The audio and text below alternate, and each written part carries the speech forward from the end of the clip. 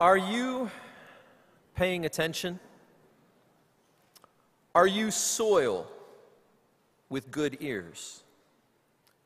We live in a world full of questions, but not all questions are created equal. For example, you might wonder about those first two questions, especially the second one. See, many questions are, they're bad, just bad questions. They're inappropriate or inaccurate, unimportant, and there are a lot of bad questions in the world. But there are also good questions, questions that are appropriate, accurate, important, and thank God that there are some of those in this world too. And one of our biggest problems as human beings is this: we often ask bad questions. Consider children. The questions young children ask that make their parents cringe and deny any relation to said child, no matter the proximity of that child to them, nor how much they look like the adult. I don't know this child. When they ask someone, "Why are you so fat? Why do you smell so bad? Why is your house so messy?" Kids, those are bad questions. You should not ask those. Those are bad questions to ask. Thankfully, adults don't do that, right? We would never ask the single adult, "When are you going to get married?" Or the young married couple, "Hey, when are you guys going to have kids?" And we would certainly never ask a woman at the store whom we don't know, "When is the baby due?" Do I need to fill in the rest of that one? She's not pregnant. Those are bad questions to ask. You should not ask those questions. But there are questions we ask after ministry events too. A camp session, a conference, an evangelistic outreach. Pastors often get asked, "How many people got saved? How many conversions were there?" Those are bad questions to ask. Now, they're not ill-intended questions, they're not inappropriate questions, but they are inaccurate questions, and we'll come back to that later in the sermon. And when we come to parables, here too, we often ask bad questions, or at least we don't ask the questions we should be asking. We tend to ask about the minutiae, the small details, and we want to assign meaning to all of them while we neglect to ask the bigger questions. Why did Jesus tell this parable in the first place? What was his main point? How did he want his listeners to respond? Now, those are good questions to ask. It's like walking into an art gallery, but looking at everything through a magnifying glass. You miss the big picture, quite literally. Or in proverbial terms, we miss the forest for the trees. And the parable of the sower is no exception to that. While it is important to ask those big questions about all of Jesus' parables, this parable is particularly weighty due to its unique place in the Gospels. What's so unique about it? Well, of dozens of parables recorded in the books of Matthew, Mark, and Luke, John essentially doesn't record parables. This is one of only 3 that are recorded in all 3. And this one you'll find it in Matthew 13, Mark 4, and Luke 8. It's the first parable in each gospel, and quite possibly the first parable that Jesus ever preached. And it represents a hinge in Jesus' ministry, a significant shift in his approach. It's one of the only parables that we're given an explanation for. It's often called the parable of parables. It's the parable that explains parables as a whole. The one parable of which Jesus says, "Don't you understand this parable? How then will you understand any parable?" Pointing to the primacy of this parable as a sort of litmus test for understanding all of the parables. If you want to understand Jesus, if you want to understand his ministry and his message, then the parable of the sower is irreplaceable. It cries out figuratively and also literally, pay attention here. This is crucial. Kyle Snodgrass's extensive treatment of all the parables, in that he says, this parable and its interpretation are important because they give the most extended treatment of the reception of God's word. That's why the bulletin cover for this series features the parable, and I fully expect that many of you at this point are flipping over to the front and looking to see if that's true. I hope you can figure out the imagery there. So, about this main question we should be asking, I'm going to ask that you have your Bibles open or your phones open to Matthew 13, the text that Jake read very well for us. We won't read it through again, but your receptivity to the message will increase if you have it open and are able to follow along. Recall our primary goal. It's to answer three good and overlapping questions from the text itself. Why did Jesus tell this parable? What was his main point? How did he want his listeners to respond? And looking at the parable, Matthew 13, 3 through 8, we note that there are a number of details which we could become focused on. There is a farmer or sower, depending on your translation. There is seed, a path, birds, growing plants, rocky soil, thorns, good soil, an abundant crop.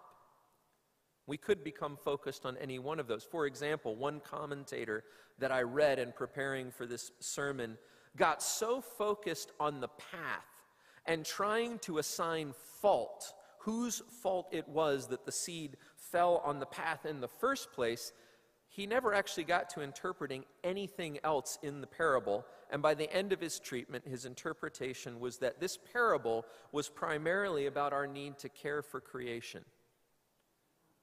Now, that's a very valid truth. We do need to care for creation, another sermon for another time. But that is not what the parable of the sower is talking about. It misses completely Jesus' point. If we jump to Jesus' explanation in verses 18 through 23, he identifies all but two of those details. The farmer and the crop remain unidentified. The seed is identified, the message of the kingdom. Mark says the word, Luke says the word of God. The seed couldn't possibly be more important. God's message of the kingdom, Jesus' favorite topic of conversation. You want to understand what Jesus has to say? We need to talk about the parable of the sower. In the parable, that seed never changes. It's the same seed that is sown or scattered in every soil. The soil, however, is different. And those soils are identified by Jesus as well. So progressively, we have seed that never even makes it into the soil, seed that grows quickly only to die quickly, seed that grows healthy for some time and then gets choked out by the thorns, and finally, soil that produces an abundant crop. Each soil, Jesus tells us, represents a person who hears the message but with vastly differing results. Now, in one sense, there are 4 results here, but really, there are only 2. There are dead plants, and there are plants that produce fruit in abundant harvest. Remember, we're trying to avoid getting bogged down in all the smaller details at the moment. We want to see the big picture. And that picture could be summarized like this. A farmer scattered seed. A lot of it died without ever producing fruit, but there was one kind of soil that produced abundantly. Now, if we consider that summary and are listening attentively, then we've got questions about this good soil. What made the difference? Why did it produce a crop when others did not? And what is the crop in the first place? As for the difference in the explanation, we note that all 4 soils heard the word of God. The seed is always the same, and it is always heard. That's important. It is not the mere act of hearing, then, that determines the differing results in the soils. Just because you've heard the message doesn't mean you've received the message. So, the good soil has to do with something else then. Well, the good soil received the seed, but so did two soils in which the plant died without producing a crop. So that's not it. It was able to grow deep roots, unlike the rocky soil, and it wasn't choked out by the weeds. It had room to grow, but that third category didn't produce fruit either. And these are all relevant. There are real-life applications to those truths, but there's something else. There's something bigger, something that's staring us right in the face, something we miss by doing exactly what I just had you do. We considered the parable, but we skipped the setting that led to it. We jumped to the explanation, but moved right over verses 9 through 15. And it's what we often do when we read Scripture. We pick and choose. We don't see the big picture. And by doing so, we miss the forest for the trees. Remember that this parable represents a major shift in Jesus' ministry approach. The conflict between Jesus and the Jewish religious leaders has been intensifying. He has preached the message of the kingdom to them. They heard it. Most of them did not receive it. Much the opposite, their opposition of Jesus has now reached the level of an assassination plot. He's no longer teaching in the synagogues. His focus is solely on the multitudes out and about in homes and beside lakes and on hillsides. There he begins to teach many things in parables, verse 3. That's why the disciples ask in verse 10, "Why do you speak to the people in parables?" Because it's new to them. They're eyewitnesses to this shift in Jesus' tone and technique. The key to the parable of the sower, and by extension to all the parables, occurs in verses 9 through 15. All three of the Gospels record Jesus ending the parable with this important phrase, "He who has ears, let him hear."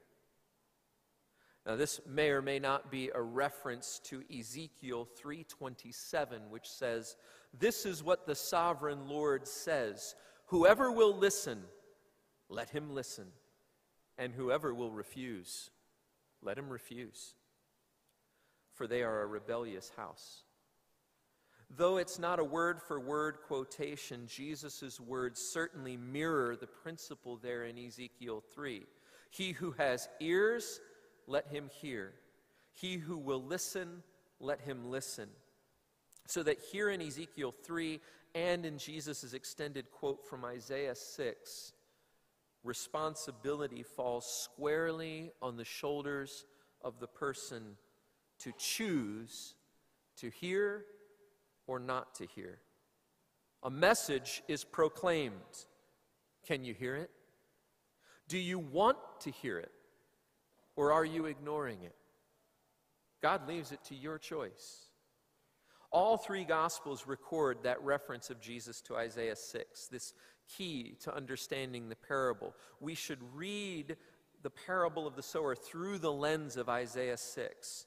So what was happening in Isaiah 6? Well, Isaiah was confronted by the overwhelming holiness of God at the beginning of that chapter. He was overwhelmed with despair, and then in his mercy, God saw to it that Isaiah was cleansed from his sin.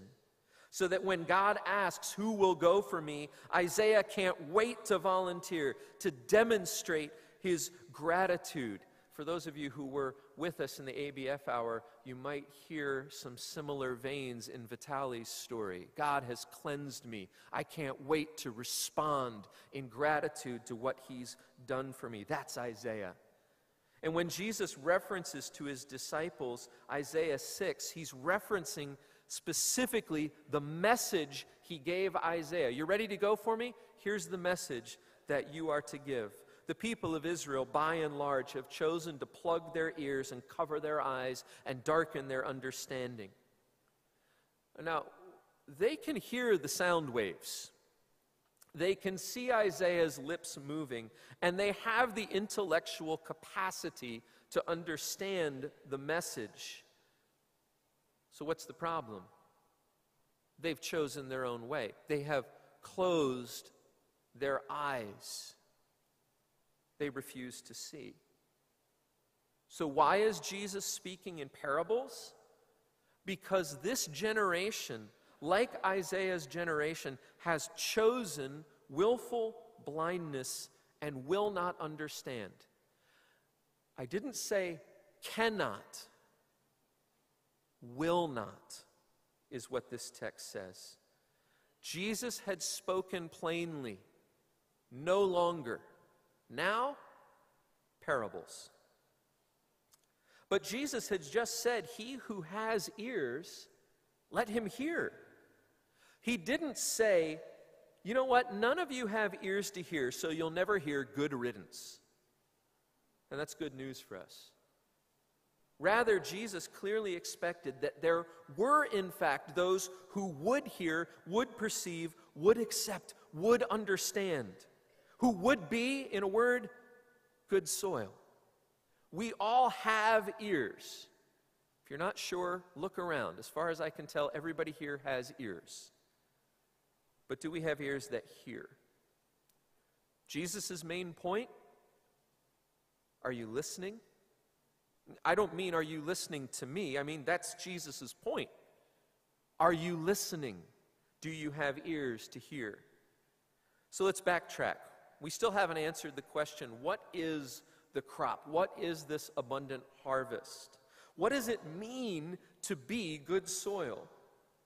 And we could do what we often do, and there's legitimacy in this.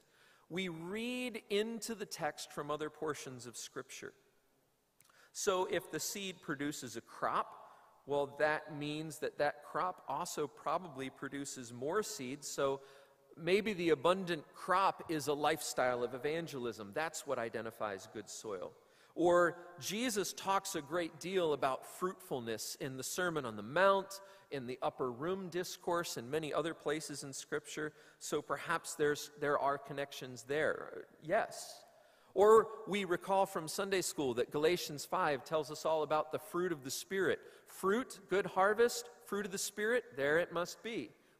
And that's not bad. Maybe that fruit is in mind. All of those things have legitimacy in the lifestyle of a Jesus follower, but they all have something else in common. They leapt right over the context of Matthew 13, Mark 4, Luke 8, and looked for connections elsewhere. It's always a bad idea to ignore the immediate context of any passage of Scripture so that you can look elsewhere for an explanation and insight first.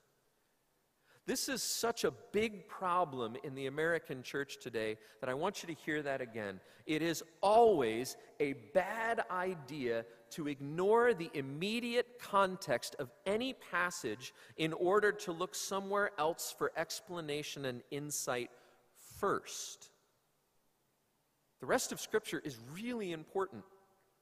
But if the idea is right there in the context, don't ignore it and go try to find it somewhere else.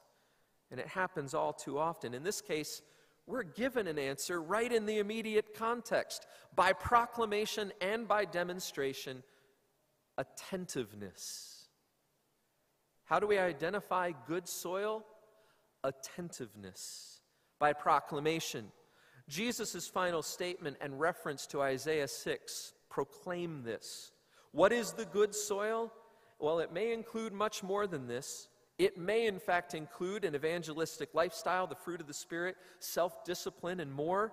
But in the immediate context, it is attentiveness, hearing, perceiving, understanding, accepting. Good soil is not identified by mere hearing, but rather by a focus on Jesus and what he has to say that goes far deeper. A focus that doesn't walk away when it is confused. It does not pick and choose. An attentiveness that keeps leaning into Jesus, wanting to understand, wanting to perceive, wanting to know him.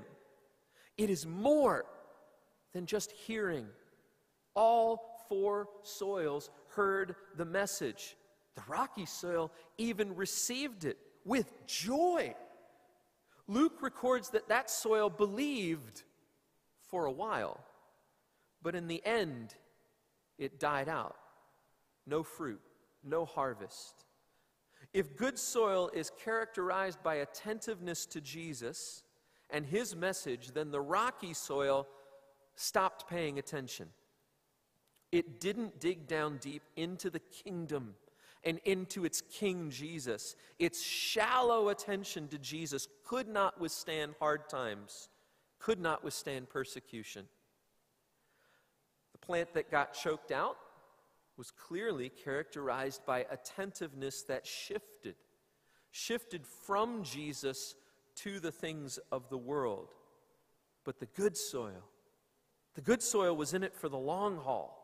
So much so that it matured and bore fruit, an abundant harvest well beyond the normal yields experienced by farmers at that time. By demonstration, look in the text. It's not just what Jesus says about the good soil. Look at the characters in the text, and you'll see good soil. The disciples. The ones who have been given the knowledge of the secrets of heaven, verse 11, who have and will be given more, verse 12, in abundance. In fact, notice the link between the abundance in verse 12 and the abundant crop in verse 8, a few verses earlier. It wasn't that the disciples fully understood. Rather, they were still there, still paying attention, still leaning in, still wanting to know more, asking questions. Now, when we look at the disciples, they don't seem like people who have the knowledge of the secrets of the kingdom of heaven. They seem confused. Why are you doing this, Jesus? But they stick around. They ask their questions, good questions, questions that showed that they wanted to understand and perceive. Think of Peter in John 6, answering Jesus when Jesus says, "Are you going to leave too?" He doesn't say, "It's okay, Lord, we understand." He says, "Where else would I go? Where else would we go? You have the words of eternal life." That's why we sang the song we sang this morning. Where else shall I go? You have the words of life. Kyle Snodgrass says it this way: when people responded to the message of the parables by joining themselves to Jesus and seeking further understanding, further revelation and explanation about the kingdom, it was given. To those whose hearing remained at a superficial level, no further revelation was given. That's the main idea. What does Jesus want his listeners to do? Pay attention for the long haul. Lean in to understand and keep leaning in. We see this theme time and again in the Gospels. We think of Mary and Martha, and we ask, well, who's the good soil? Well, Martha's the one that's busy. I mean, she's preparing a meal for Jesus. She's serving Jesus. Surely it's Martha that's the good soil. And Jesus says, no, it's Mary. Mary has chosen what's better. Well, what's Mary doing? She's not cooking. She's not cleaning. She's not helping. She's sitting on the floor looking at Jesus and soaking in every word he has to say. That's good soil. We often mistake busyness for good soil. Good soil is the soil that's attentive to Jesus. Or we think of Zacchaeus.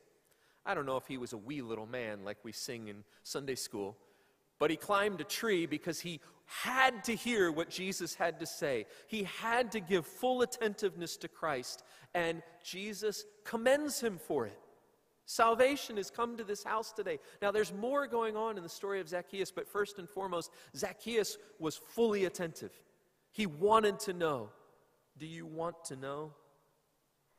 Time and again, Jesus praises the ones who are paying attention, and often at great cost to themselves. They are not concerned about how they appear to others. What do you think of me? I'm sorry, that's not even on my radar screen. I'm listening to Jesus. Oh, you don't like me? I mean, I'd like you to like me, but I'm focused on Jesus. I'm attentive to him. That's who I'm living for. Those are the people that Jesus praises. People who listen with rapt attention. Am I doing that? Are you doing that?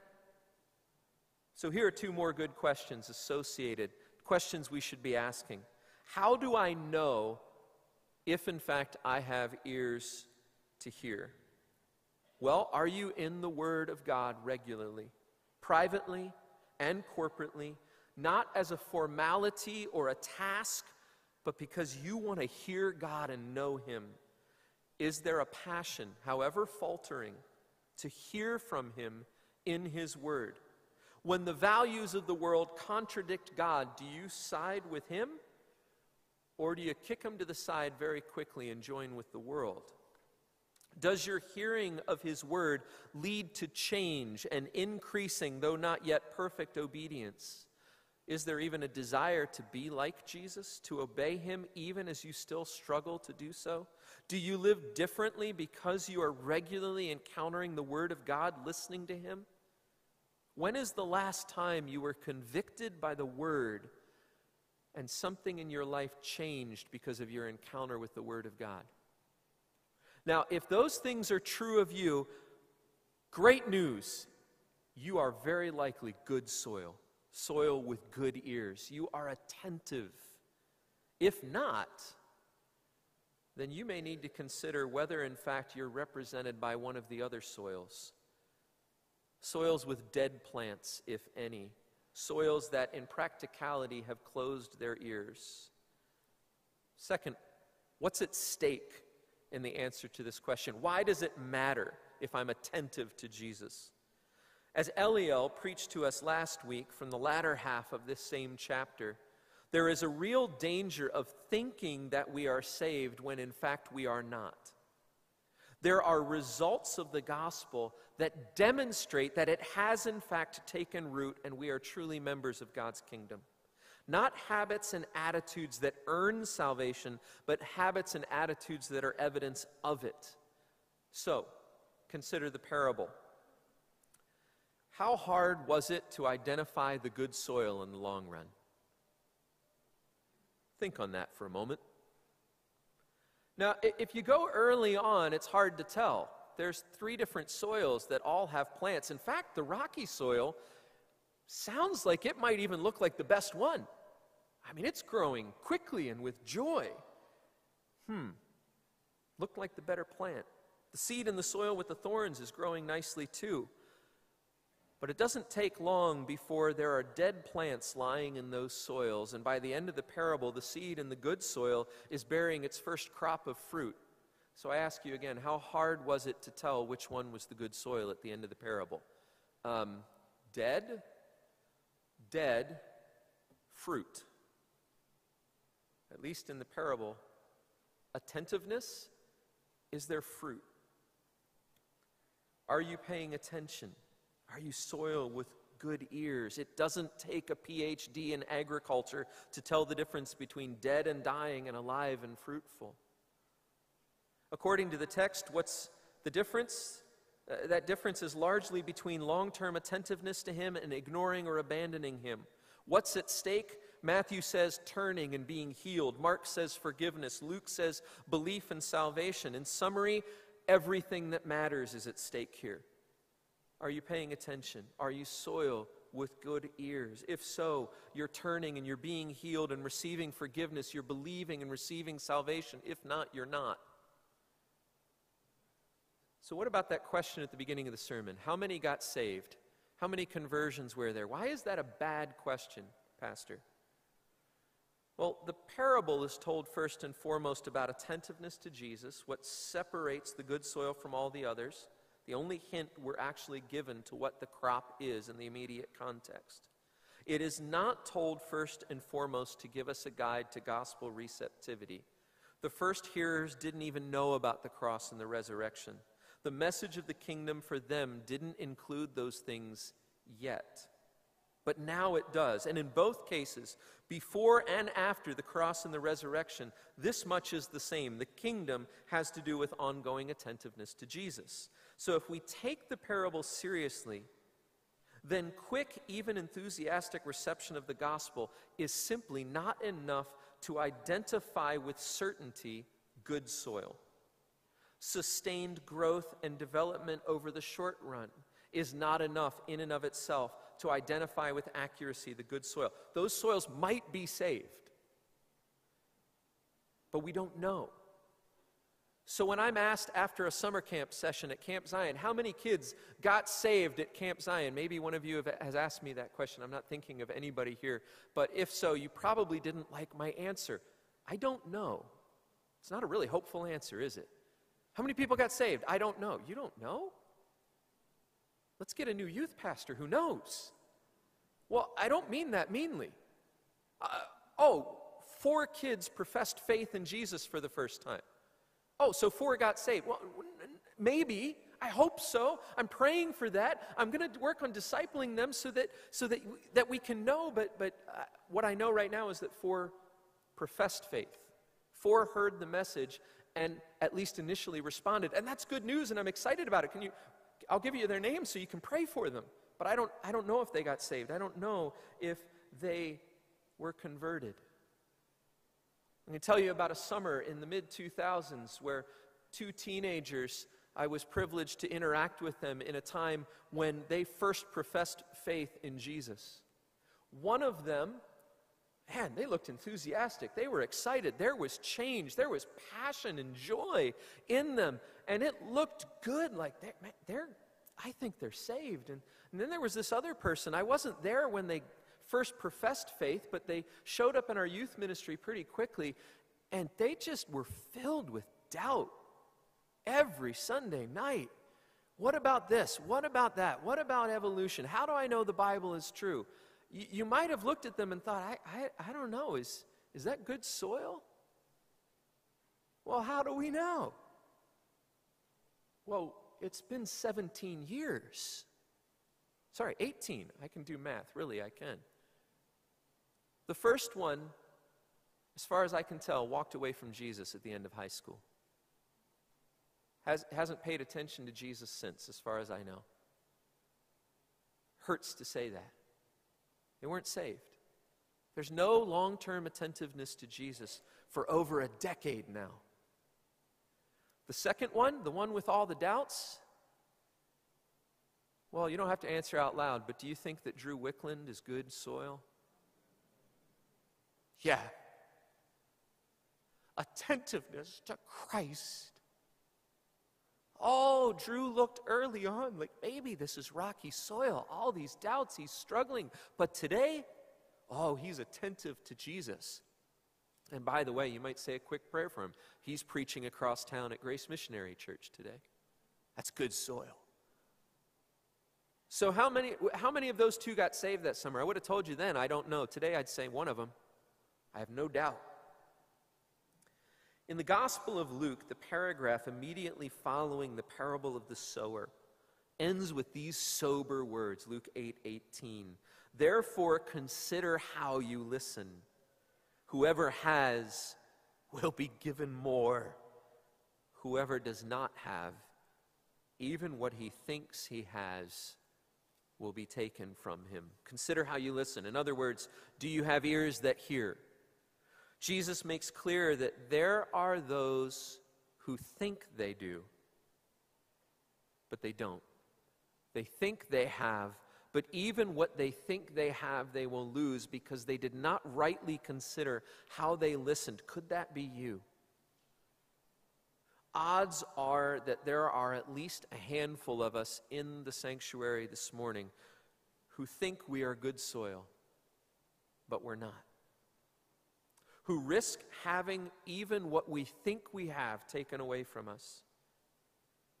Do you come to church, ABF, Sunday school, Bible study, the sermon, your own reading of the Word, assuming that you already know and understand all there is to know?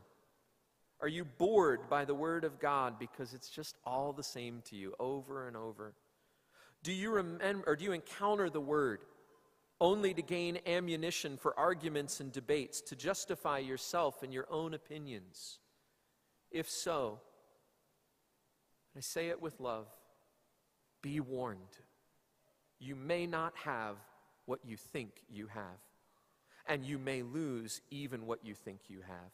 You may very well have ears that do not hear, eyes that do not see, even as you are confident that you hear and see just fine. On the other hand, do you come to church, ABF, Sunday school, Bible study, the sermon, your own reading of the Word, to encounters with the Word of God as a learner, knowing that there is always more you need to know? There's always more to know about Jesus, wanting to grow closer to God, to Jesus, wanting to walk in step with the Spirit. Do you come because you know you need it and you always will? Are your ears and eyes open for more? Well, if so, be encouraged. You sound like a disciple. You sound like good soil, a plant that is in the process of bearing much fruit and growing closer to God. Kyle Snodgrass again. The kingdom is a kingdom of the Word, and the parable is a parable about receiving that Word. To be a disciple of the kingdom means hearing and remaining focused on the message of the kingdom in such a way that one is defined by it. My final questions. Are you defined by the message of the kingdom? Are you paying attention? Are you soil with good ears?